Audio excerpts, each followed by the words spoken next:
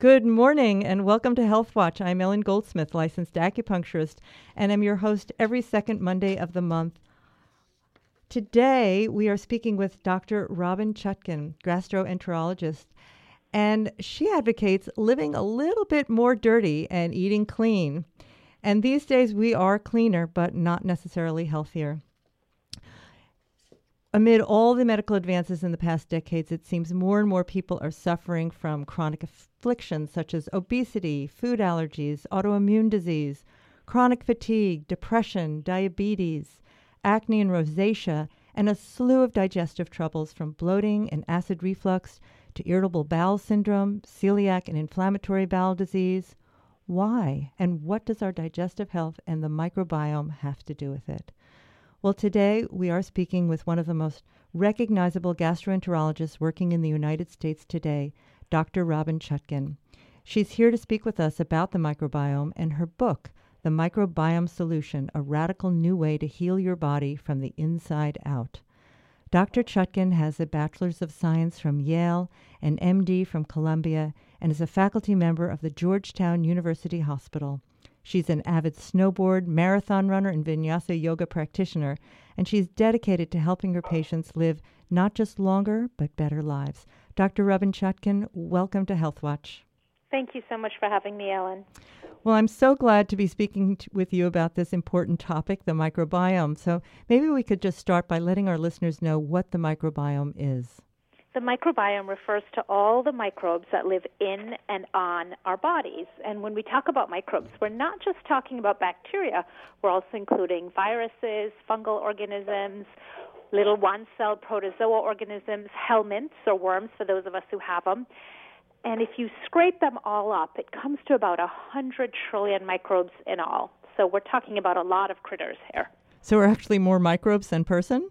We are. Our microbial cells outnumber our human cells about 10 to 1. So you could actually make a really good argument that we are more microbe than human. But these microbes have a way of keeping us healthy. Maybe you could talk with us about that a little bit. They do. You know, we've known about microbes since the 1600s when Antony von Leeuwenhoek, a scientist in Europe, first looked at his own dental plaque under the microscope and saw what he described as little animalcules moving around. And we know those were the first description of microbes, but it's literally taken us that long to figure out that these guys are more friend than foe, and that our health and well-being and our very existence, quite frankly, is intricately tied to the health of our microbes. I spent most of my time in medical school. I graduated 25 years ago learning how to eradicate microbes, so it was sort of shocking for me over the last decade to learn how important they are. And quite frankly, all the diseases you laid out, you drew sort of a beautiful, if not disturbing, picture of what our health looks like these days. And a lot of what we consider these modern plagues, autoimmune diseases like Crohn's disease and ulcerative colitis and lupus and rheumatoid arthritis, asthma, allergies, these were not things that were around 100 years ago. So if you sort of look at this whole concept of super sanitizing our cells, our bodies, our homes, our environment, and widespread public health things like putting chlorine in the water and so on, you can sort of map the rise in our super sanitary lifestyle with the rise in these modern plagues. And obesity is one of them, but we're really finding out fascinating information about the link between the health of our microbiome and the prevalence of obesity. So for people who are obese, there's a microbiome issue here. Are there missing microbes or... There likely are, and there's a microbial signature. So we've known for a few years now, there have been some fascinating experiments where people have taken microbes from obese mice and transferred them to germ-free lean mice. And those germ-free lean mice gain weight without any change in diet or exercise. We've seen it in the hospital setting where we're doing FMT, fecal microbiota transplant, otherwise known as a stool transplant, which is nowadays a fairly common procedure for certain types of GI infections, one in particular, Clostridium difficile. And what we've seen with these stool transplants is that if you get donor stool from somebody who is obese, there is a possibility, not always, but the possibility that you could start to gain weight. So we know that there is more to it than calorie in, calorie out when it comes to obesity. And in fact, we know that microbes can change what's called the energy harvest of food, meaning essentially how many calories are extracted and stored as fat. They can do this by slowing down or speeding up the transit time, how long it takes for food to move through the intestines. They can affect the secretion of various hormones that control fat storage, and microbes can even consume calories themselves. So depending on your complement of microbes, you can eat the same amount of calories and, in fact, the exact same food as somebody else, but the amount of calories that you extract from that and store as fat can be different. And, in fact, the same is true of nutrients. So if your microbiome is messed up, you might be eating a very nutrient-dense diet full of really healthy things, but you might not be able to extract, assimilate, absorb all of those nutrients. So, again, this has really, really far-reaching implications for our health. Absolutely. So let's turn that back to children. Young children, even toddlers who are obese. What's going on there then in that microbiome at such a young age? Beside the food that they're eating, well, we have to say it is the food they are eating, but do we come into this world with a healthy microbiome, or what happens there at birth? We definitely don't all start out equal. So starting with actual birth, and this was fascinating to me when I first learned about this about a decade ago, because I certainly had never heard about this in medical school. Babies that are born vaginally have very different microbiomes from babies that are born via C-section. So that one act of passing through the birth canal is an incredibly important moment. One could argue the most important moment in your life, Ellen, because that's when you become colonized with essentially the founding species for your microbiome. And in an ideal setting, that's your mother's Lactobacillus and Bifidobacterium and other healthy types of bacteria. And those, again, are the founding species that divide and grow and help to populate your microbiome. Babies that are born via C-section bypass this critical act and instead are colonized with mostly hospital-acquired staph and other, shall we say, less desirable microbes. And what that means is that babies born by C-section also have higher rates of autoimmune diseases, allergies, asthma, and obesity. And then if you add to that babies who receive antibiotics at birth, either because the mother tests positive for group B strep or for some other reason, the mother's treated with antibiotics during the late stages of pregnancy, or the baby is treated with antibiotics. And again, during C-sections, women are frequently given, if not always given, antibiotics just preventatively, or babies who receive antibiotics early in life. So those things really set you up by creating a lot of imbalance in your microbiome, by causing you to have missing microbes, lower species diversity, lower richness of microbes, and those things can follow you all the way into your adult life. It's really quite remarkable. So it's interesting, especially in C-section, you're coming from a sterile world into this world that is trying to be clean for you, but actually is filled with germs, and it's kind of like you need to get dirty to get healthy almost. You need to get dirty, and that's why that's exactly what babies and children do. If you ever see, toddlers in a playground, they're heading right for the dirt. And it's on their hands, they're putting it in their face and their mouth. There's a reason they're doing that. They have an innate drive to experience their environment because that is how they're colonizing themselves with important microbes. Now, it's helpful if they're not playing right in the pile of dog poo, but a little bit of dirt can go a long way. And in fact, exposure to different viruses and different bacteria is a really important part of training the immune system so that it knows what to do later on. An immune system that's never up close and personal with enough germs doesn't know what to do later on, and often it starts to react to itself, and that's what an autoimmune disease is. It's when the body starts to destroy its own tissue. It recognizes the gut, in the case of Crohn's disease or ulcerative colitis, as foreign, and it reacts. It causes ulcers and inflammation, or the joints in the case of rheumatoid arthritis, or the skin in the case of eczema or psoriasis. So we realize that a lot of those people who have these very overreactive immune systems that are reacting to their body's own healthy tissue, it's because their immune system wasn't exposed to enough foreign particles, enough dirt and germs early on, and is a little bit trigger happy. That's putting it mildly, huh? And it really is a fascinating concept. It stems from this hygiene hypothesis that was something that came about in the early 80s, but it was really from a study that began in the 1950s in post-industrial London when David Strawn, a researcher at the London School of Tropical Medicine and Hygiene, was tasked by the government with trying to figure out why they were seeing skyrocketing rates of hay fever and eczema in British children. And again, this was the time in the 1950s when everybody had left the farm for the factory. And he made two startling observations. And the first was that they saw lower rates of hay fever and eczema in families that had a lot of siblings, where you were being coughed and sneezed on by your siblings and kids were always sick. That was actually a good thing. They were sort of immunizing you to prevent autoimmune diseases later on. And the other group were more affluent households who at the time in London, this is not necessarily the case today, but at the time the more affluent families had higher levels of personal hygiene, and that was actually a bad thing. So the kids who were bathing all the time and super clean had much higher rates of hay fever and eczema.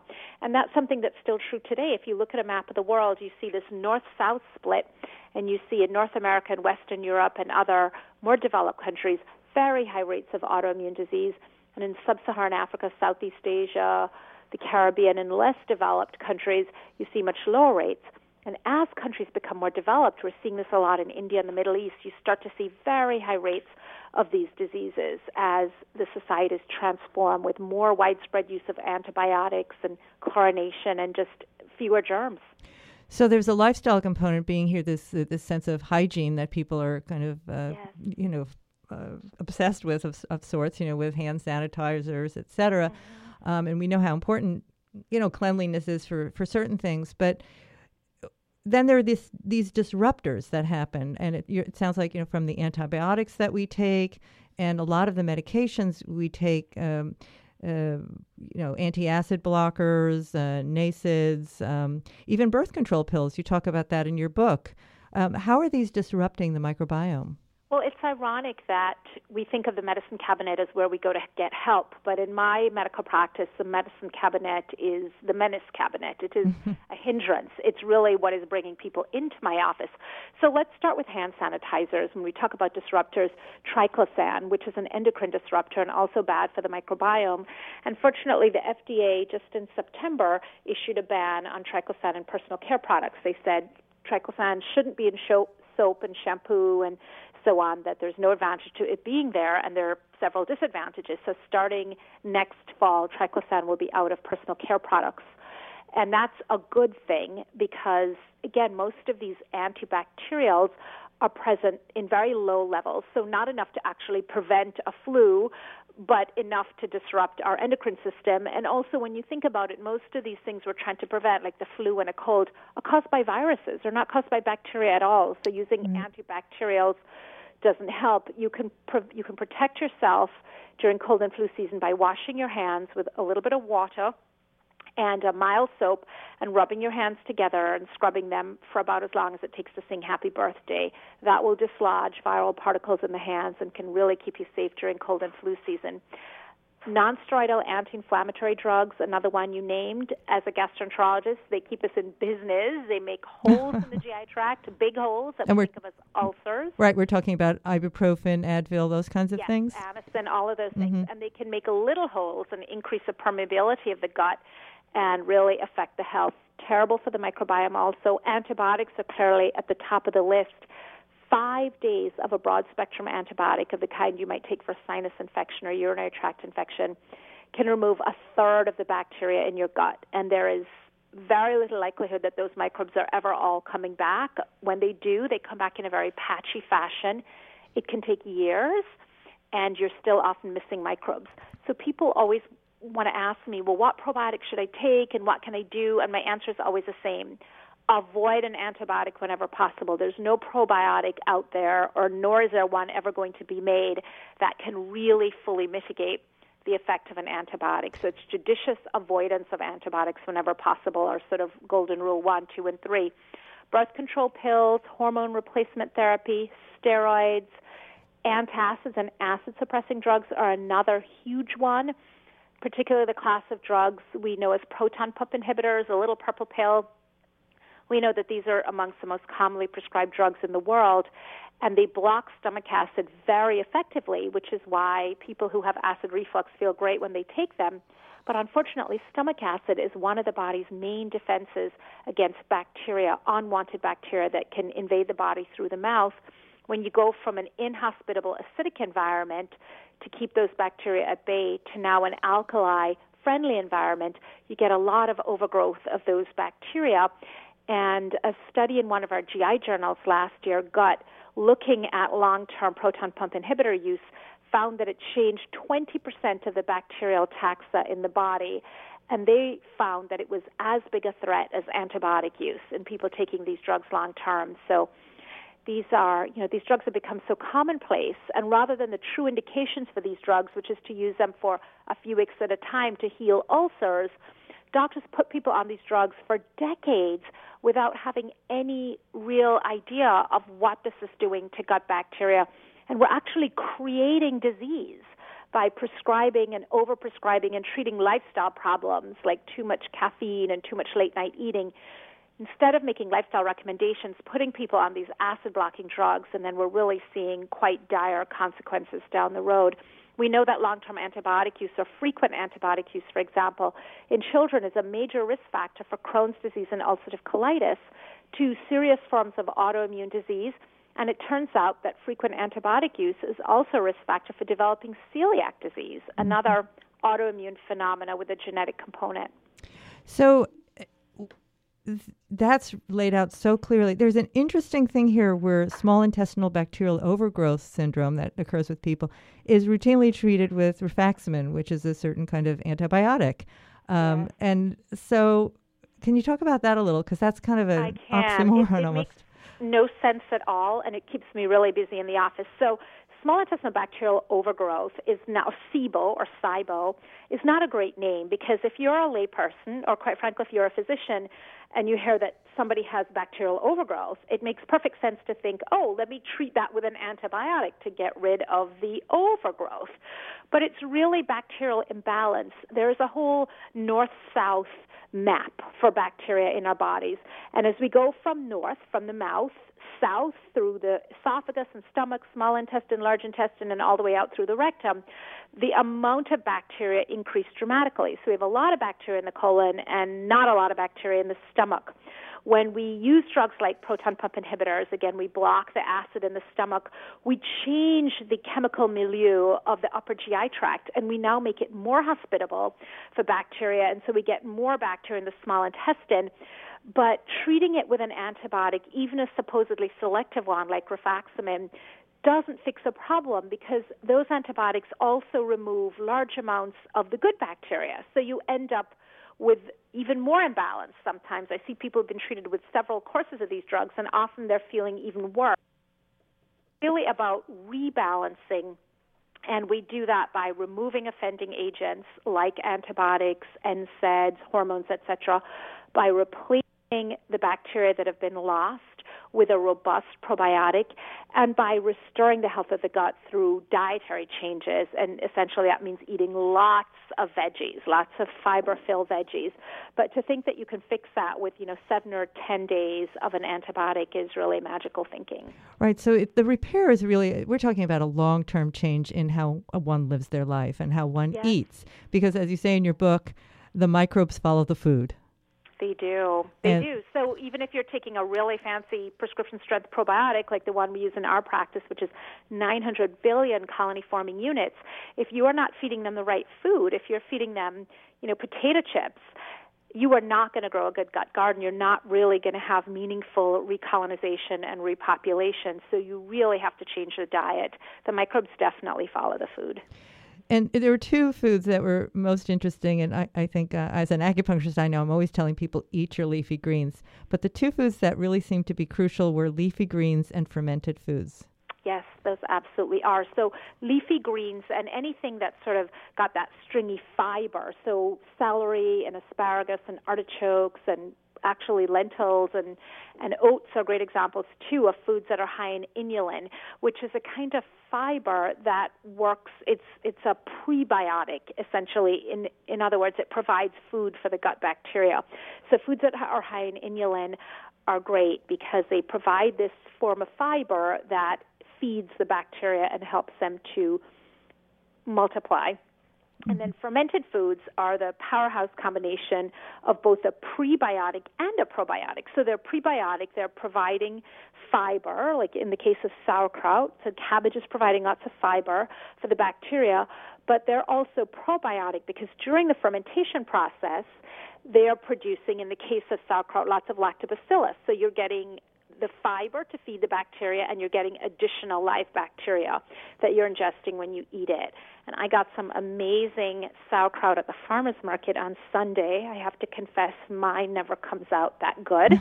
And this one, they were sampling it, and it was so delicious. And I'm looking at the jar of it right here. And, this is an incredible sort of twofer. So fermented foods, leafy green vegetables, you eat lots of those every day, you will be well on your way. So, but are we talking about people who are not quite like a person who has, flaring of ulcerative colitis, where you talk about the specific carbohydrate diet, which is a little bit different? Some people don't even seem to be able to eat regular food. So can you talk about just that difference where someone who might have a really profound case of ulcerative colitis, meaning that they're functioning, but they have a lot of flares, are trying to heal it through diet? How would you approach that in repairing the microbiome as well? Ellen, first of all, I'd like to say that even though I'm a huge believer in food as medicine, there are times when prescription medicine is not only necessary, but when it can be a really good idea. And my area of expertise is inflammatory bowel disease, Crohn's disease, and ulcerative colitis.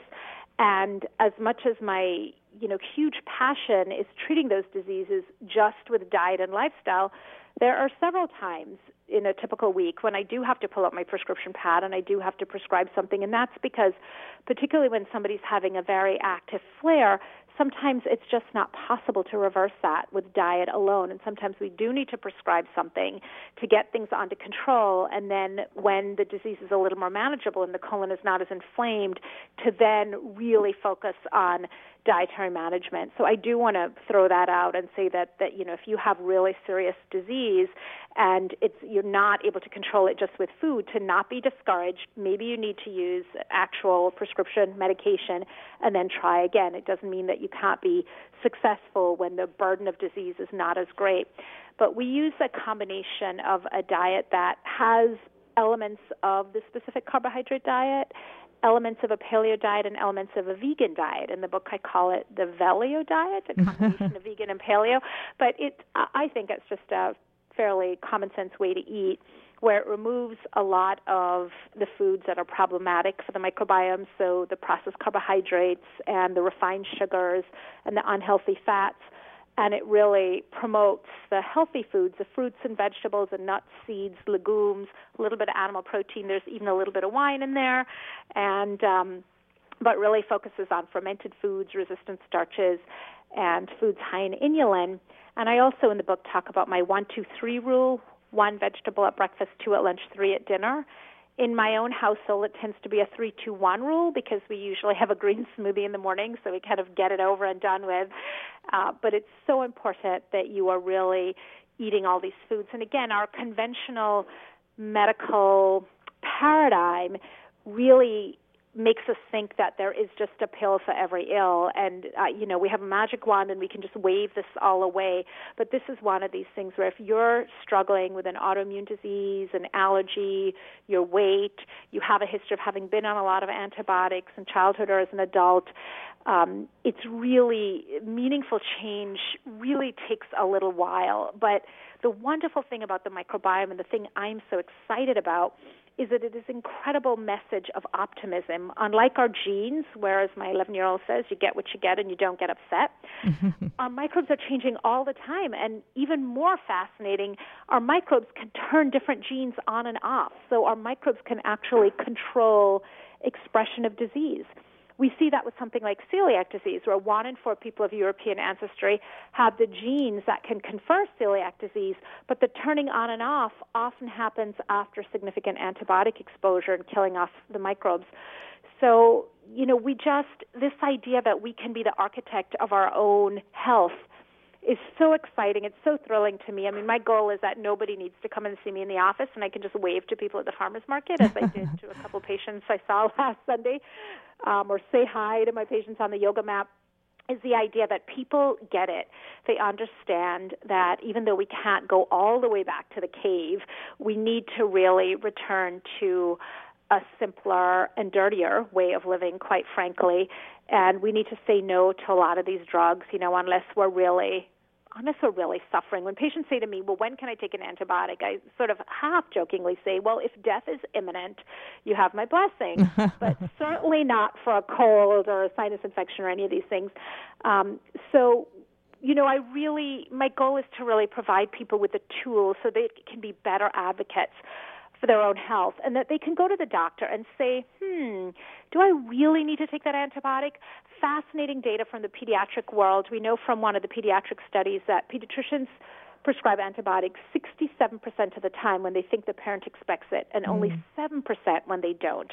So there's an incredible amount of gray zone where you don't have to take a drug. And so I want people, when they interact with their doctor, to say, well, let's talk about that birth control pill you want me to take, or let's chat about that antibiotic, and have it be more of a dialogue as opposed to a monologue where these drugs are just being visited on them. So that is just like the perfect world where people can really be engaged in taking back their own health and really changing their own state. And I think there's it sounds like, as you were talking in the book, there are some signs and symptoms that show up along the way before it gets into this really big problem like ulcerative colitis or Crohn's or autoimmune, and that's this state of dysbiosis. Yes. That, you talk about people coming in and they just feel bloated, they just think, oh, that's just the way it is. And could you just talk a little bit about dysbiosis? Because that it's like a little clue, isn't it, for people? It absolutely is, Ellen. So dysbiosis basically just refers to, it's an umbrella term for bacterial imbalance. And so SIBO, that we were talking about earlier, would be an example of dysbiosis. But the point you make that's so important is that it's a long trajectory. So if you look at something like inflammatory bowel disease, like Crohn's and ulcerative colitis, we have the information now. There was a meta-analysis from Mount Sinai Hospital in New York a couple years ago where Crohn's disease was first described, where they looked at over 7,000 patients, and they found that frequent use of antibiotics is a major risk factor for these kids developing Crohn's and ulcerative colitis. But there's a continuum, and often you go from normal to not feeling so great, then you get diagnosed with irritable bowel syndrome, then sometimes it's a little more serious. Next thing you know, you start having ulceration, and now you have ulcerative colitis or Crohn's.